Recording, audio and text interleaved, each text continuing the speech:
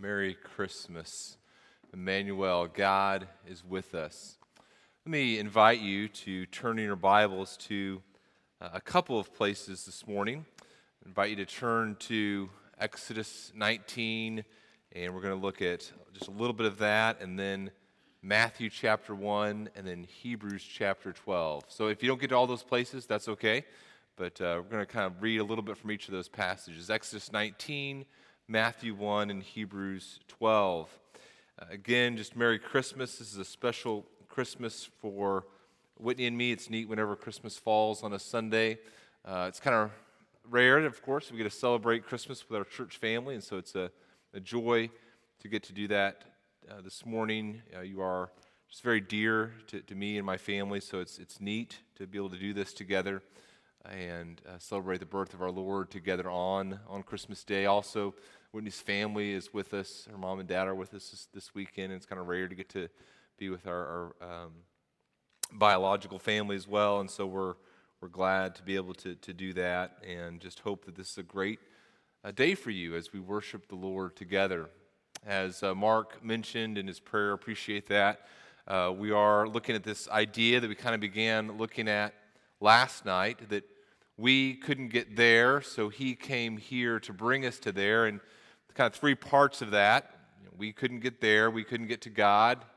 He came here to bring us to there. And we're going to look at a passage that goes with each part of those three phrases, and we kind of looked at the first one last night, so we're not going to spend as much time as there in that passage. We looked at the second one a little bit last night too. We won't spend as much time there, but really focus on that last part, what it means that he brought us to there, that he brought us to himself.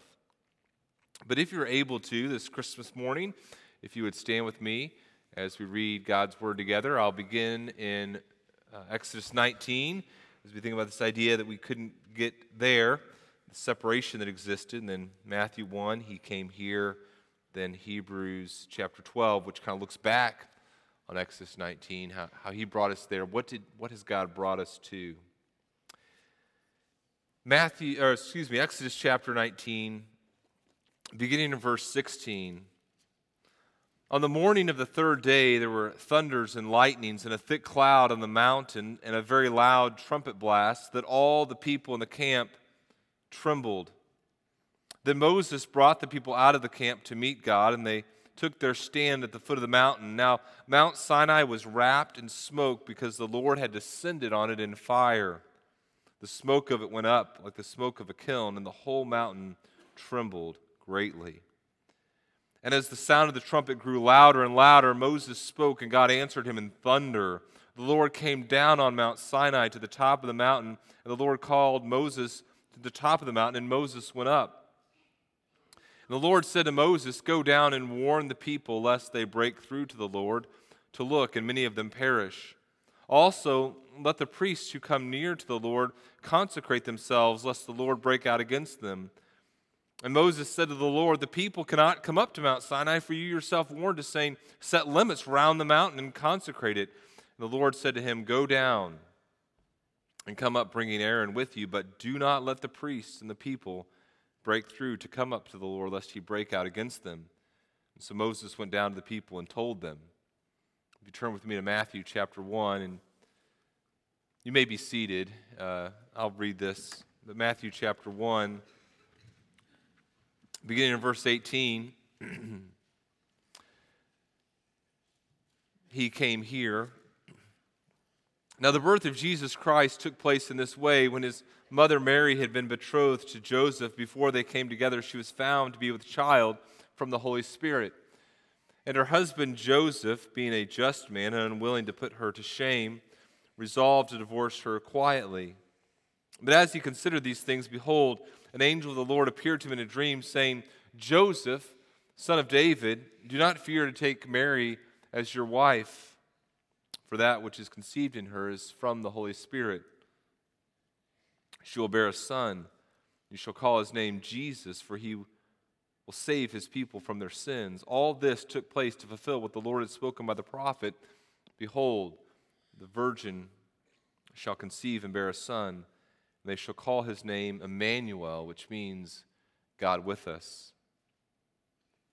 When Joseph woke from sleep, he did as the angel of the Lord commanded him. He took his wife, but he knew her not until she had given birth to a son, and he called his name Jesus. And then Hebrews chapter 12, there's a reference made back to Exodus 19. What have we been brought to? Hebrews 12, verse 18, for you have not come to what may be touched, a blazing fire and darkness and gloom and a tempest and the sound of a trumpet and the voice whose words made the hearers beg that no further messages be spoken to them, for they cannot endure the order that was given. If even a beast touches a mountain, it shall be stoned. Indeed, so terrifying was the sight that Moses said, I tremble with fear. But you've come to Mount Zion, to the city of the living God, the heavenly Jerusalem, and to innumerable angels in festal gathering, and to the assembly of the firstborn who are enrolled in heaven, and to God, the judge of all, and to the spirits of the righteous made perfect, and to Jesus, the mediator of a new covenant, and to the sprinkled blood that speaks a better word than the blood of Abel. Let's pray. Father, again, along with your saints, I just would beseech you here that you would allow us to know you, to understand you, to be with you. We thank you for you with us, Emmanuel. We thank you for your son, Jesus. We trust in him, and we pray this in his name. Amen. A few years ago, someone showed me a clip on YouTube of a scene from a movie with Will Ferrell. They said they felt like this clip from this movie really kind of brilliantly sums up a lot of Americans' take on who God is, who Jesus is. And the clip was from a scene in a movie in which Will Ferrell played a race car driver and kind of plays this egotistical, buffoonish character, so kind of a typical Will Ferrell part. And the scene that this person showed me was a scene of Will Ferrell and his family around a table. He's getting ready to say the blessing for the food, and he begins his prayer with these words. He says, "Dear baby Jesus, dear Lord baby Jesus," and then kind of continues his prayer, and the people at the table kind of are a little taken aback by this, and they say, you can't pray to baby Jesus. He grew up. And Will Ferrell says this. He says, hey, when you say grace, you can pray to whatever Jesus you want. You can pray to grown-up Jesus or teenage Jesus or bearded Jesus. I just kind of like the baby Jesus. I like Christmas Jesus the best, and so I pray to him. He talks about how I just love the idea of him all wrapped in the blankets and his little baby fists and how cuddly he is. And I thought, that scene really does brilliantly sum up how we approach Jesus in North America oftentimes. We kind of say, okay, what type of Jesus do I want to worship? And then we kind of fashion ourselves a Jesus like the one that we want to worship. So it could be baby Jesus, it can be another type of Jesus, but Christmas Jesus seems to be a Jesus that many people are most comfortable with. And as we mentioned last night, sometimes people are comfortable with this Christmas Jesus because they kind of picture this Christmas Jesus as this frail, helpless little baby that really poses no threat to their desire to continue to live their life the way that they want to live their lives. It's helpless, this tiny baby. But, as we mentioned last week, that's not the right picture of Jesus to have. What does the writer of Hebrews tell us? In the very beginning of Hebrews, he writes, "In these last days God has spoken to us by his Son, whom he appointed the heir of all things, through whom he also created the world. He is the radiance of the glory of God and the exact imprint of his nature. And he upholds the universe by the word of his power." And so even frail baby Jesus is the God with great power, who is upholding the universe by that power, even as a human being. And as we talked about last night, in the Christmas story, it's not baby Jesus who's helpless, but it's you and I who are helpless, and Jesus came because you and I are helpless. We again are thinking through that statement. We couldn't get there, so he came here to bring us to there. You and I were helpless, unable to bridge the gap that existed between ourselves and God, so God came to us to bring us to here. And let me just kind of remind you a little bit of what we're kind of unpacking here. Here's the first statement: we couldn't get there. We couldn't get there. We see that in Exodus 19, and we see God's holiness and our sinfulness. Moses tells the people what the Lord has said to consecrate themselves. And we see the need for them as they even think about coming near to God to prepare themselves as they encounter him in his holiness. And they're warned not to touch the mountain, not to go near it. There's boundaries set around the mountain so they won't come too close to it. And they see that coming to God is a fearful thing. There's a trumpet blast. There's thunders. There's lightning. There's this thick cloud. The people in the camp tremble. There's this warning that's given to the people. Hey, don't even come near. Don't break out, or the Lord will break out against you. And so there's a physical separation between the people and God. And this physical separation exists because there's also a spiritual separation, and there's nothing that you and I can do in and of ourselves to bridge that gap. There's nothing we can do to physically approach God in and of ourselves. There's no way that we can spiritually be justified in coming before God in and of ourselves. We couldn't get there. And then, as we began to talk about last night, he came here. We couldn't get there, so he came here. What do we see in Matthew? In fact, it's interesting. I love how Matthew begins this gospel.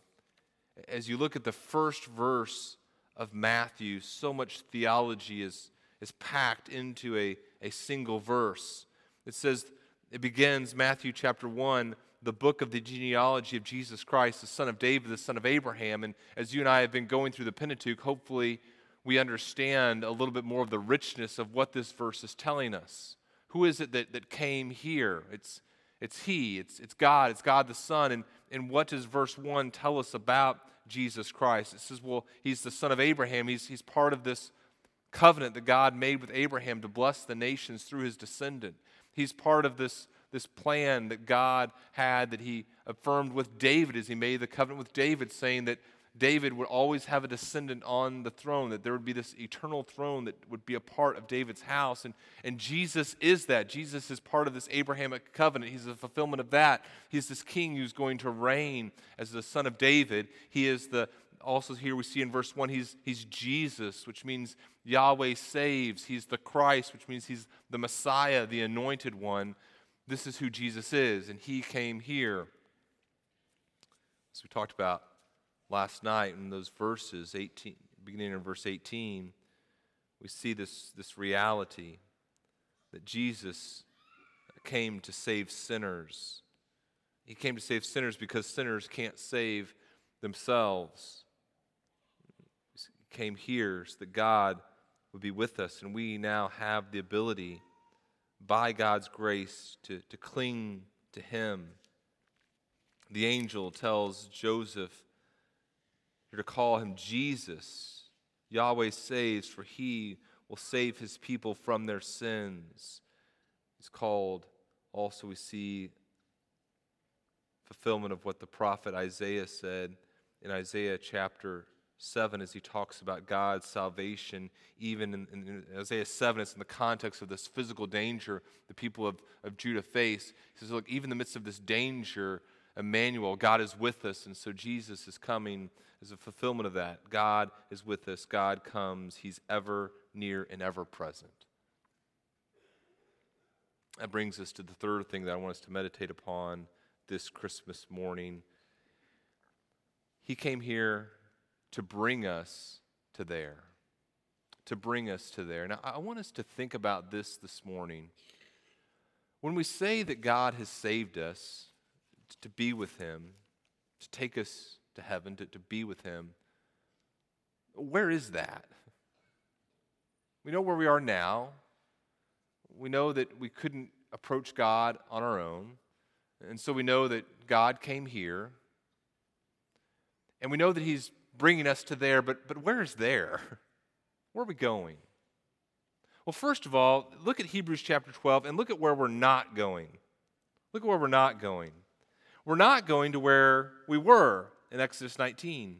He says, you've not come to what may be touched, a blazing fire and darkness and gloom and a tempest, the sound of a trumpet and a voice whose words made the hearers beg that no further messages be spoken to them. They could not endure the order that was given, if even a beast touches the mountain, it shall be stoned. Indeed, so terrifying was the sight that Moses said, I tremble with fear. In other words, you haven't been taken to a place in which you continue to be separated from God. And it's not because God is less holy, but now you are no longer in this place in which you are separated from God. That's not where there is.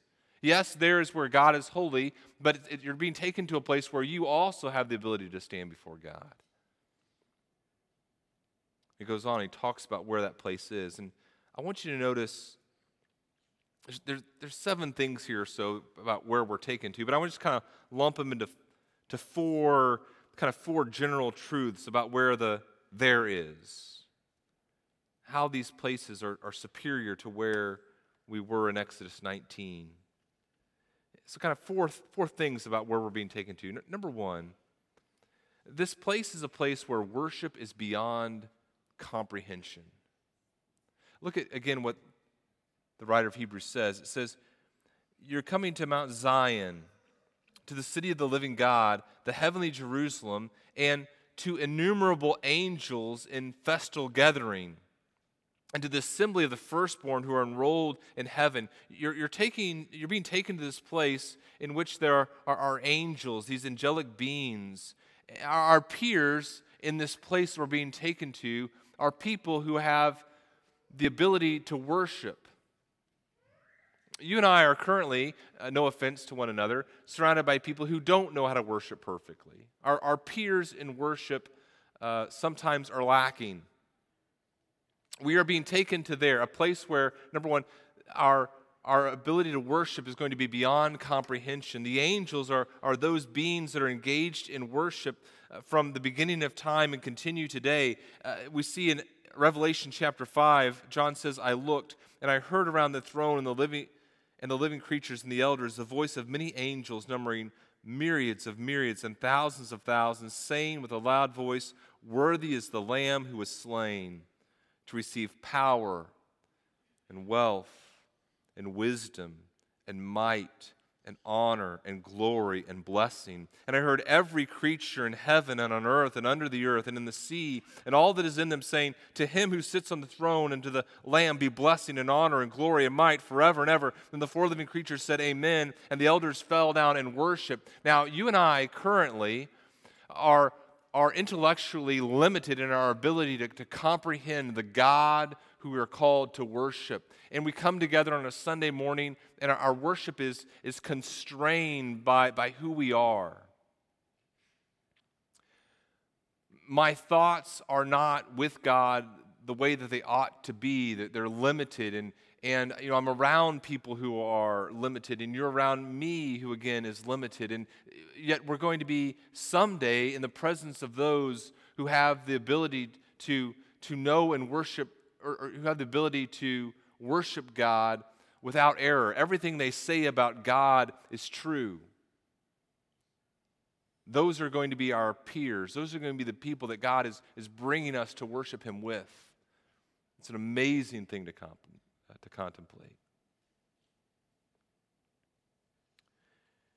We can't rightly envision heavenly worship because we're so bound by who we are, where we are in the present. It's also a place, secondly, where not just angelic beings are and worship is beyond comprehension, we're also being taken to a place where other believers are, and we're no longer constrained by sin. In other words, not only am I intellectually limited in my ability to worship, I'm morally limited. I'm constrained by being fallen and by failing to live rightly. But what do we see here? We're being taken not to Mount Zion, not to Exodus 19, but not to Mount Sinai, not to Exodus 19, but to Mount Zion, this heavenly Jerusalem. And it says in this place, not only are there angels, but it says there's also the church, the assembly of the firstborn who are enrolled in heaven. It says, and to the spirits of the righteous made perfect. Right now, you and I are righteous, and we're not righteous on the basis of our own works. We're righteous on the basis of the work of Jesus Christ, and we've received that righteousness through faith. And yet, we're still tempted to live as we used to be, right? Our salvation has not been fully realized yet. We still live as righteous sinners. I'm still not made perfect yet, and yet someday I will be. But right now, I'm constrained by sin. I come in on a Sunday morning, and as I sit down, I'm thinking about a million different things. Even when I think I'm fully engaged in worship, I'm not engaged in worship in the way that I should be. I'm thinking about other things, and my heart's desire isn't fully set upon the Lord. I'm not loving Him. Even at my best, I'm not loving Him with all my heart, my soul, my mind, my strength. I'm not loving you as I love myself. I'm failing. I come in, I sit down, and I'm thinking about other things besides the Lord. I'm worried about my kids. Are they paying attention? I'm worried about, if I missed my cue, am I supposed to be up there right now? Do I have my notes? Where's my Bible? I'm just thinking about a million things and not valuing God the way that I ought to. I'm constrained. I'm restricted in my worship. But someday, where is God bringing me to? God is bringing me to a place where my peers in worship are the angels, and where I am no longer constrained by sin, and you are no longer constrained by sin either. I'm around people like David, but no longer am I around David who has struggled with murder and lust and those. But I'm around David, the worshiper. I'm no longer with Joseph and his failures. But I'm around Joseph, the righteous made perfect. I'm no longer around Peter and Peter the sinner, but I'm around Peter the saint. I'm around those who God has made righteous and perfect. Not just righteous positionally, but given in Christ's righteousness now, made perfect without the restraints of sin. There is no way that I could get to a place like that on my own. I couldn't get there. God came here to bring me to a place like that.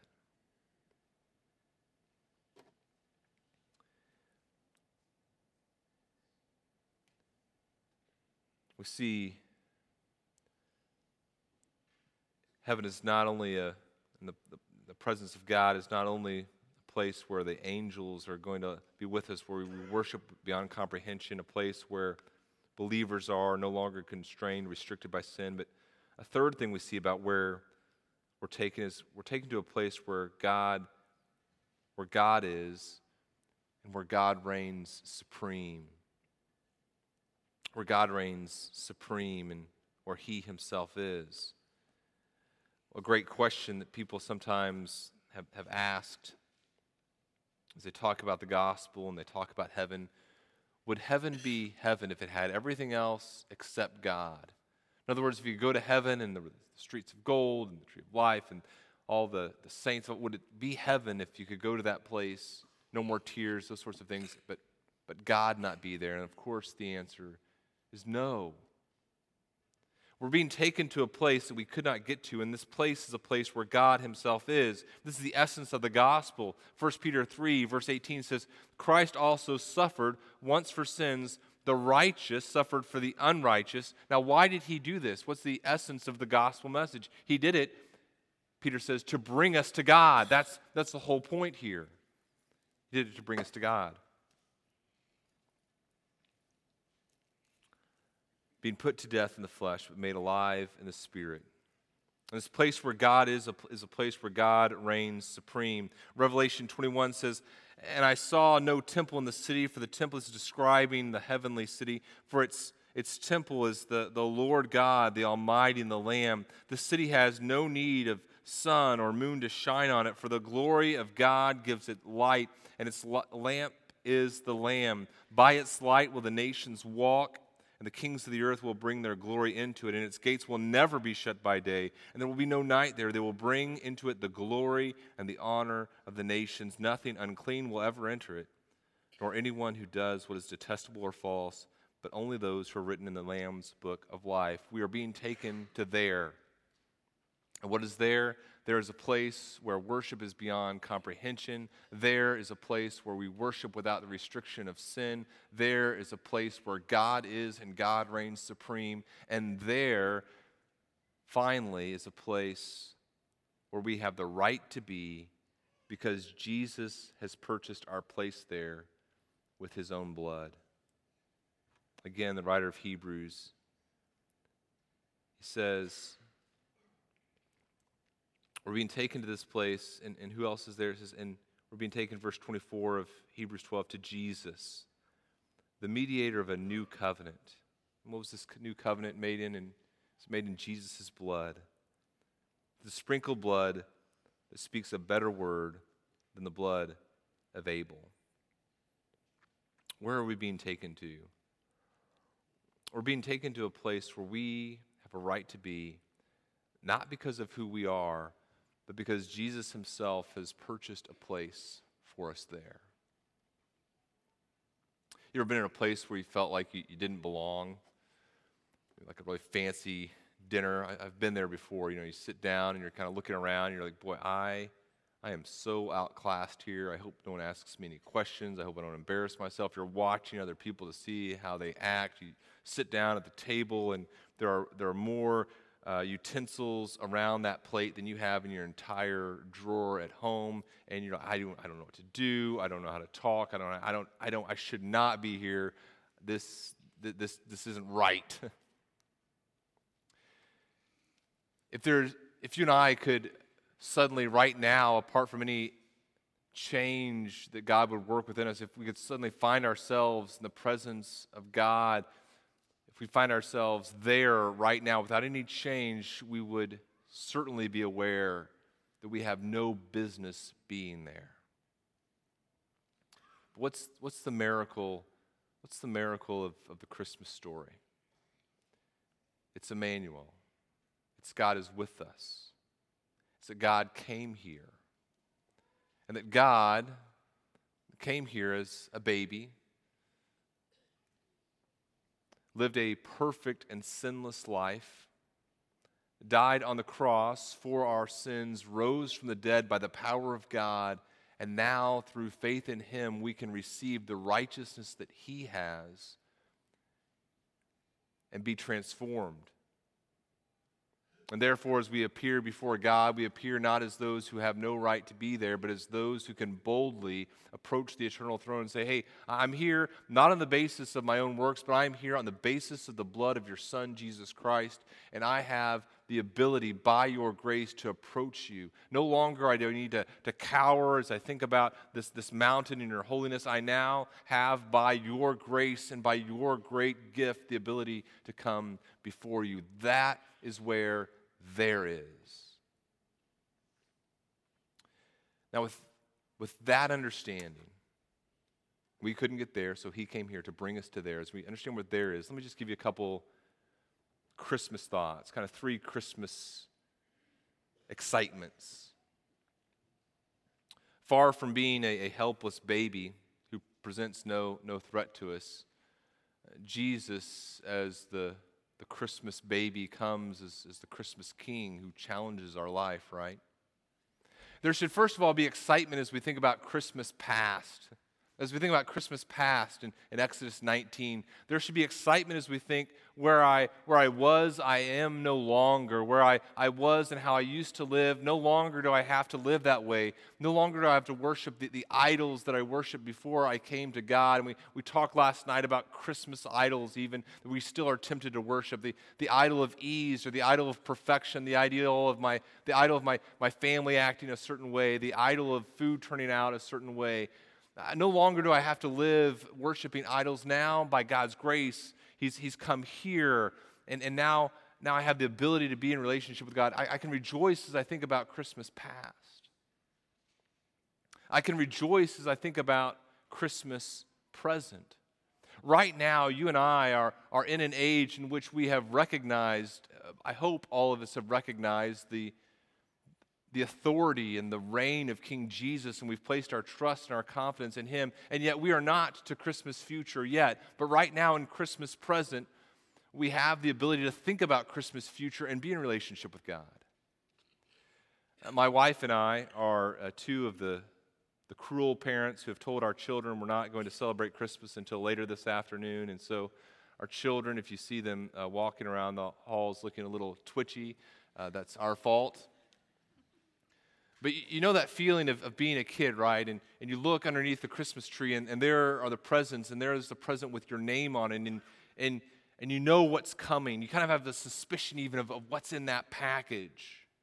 And then there's that moment where the packages are all passed around, and you sit on the couch, and the package is placed on your lap. Remember that feeling as a kid, right? In our family, I was the oldest of 4 children, and we opened presents from youngest to oldest. And so I'd watch as my sweet little sister started and just kind of slowly unwrapped each little, saving the paper for, I don't know, like our future grandchildren or something, and setting it aside, and just open the present.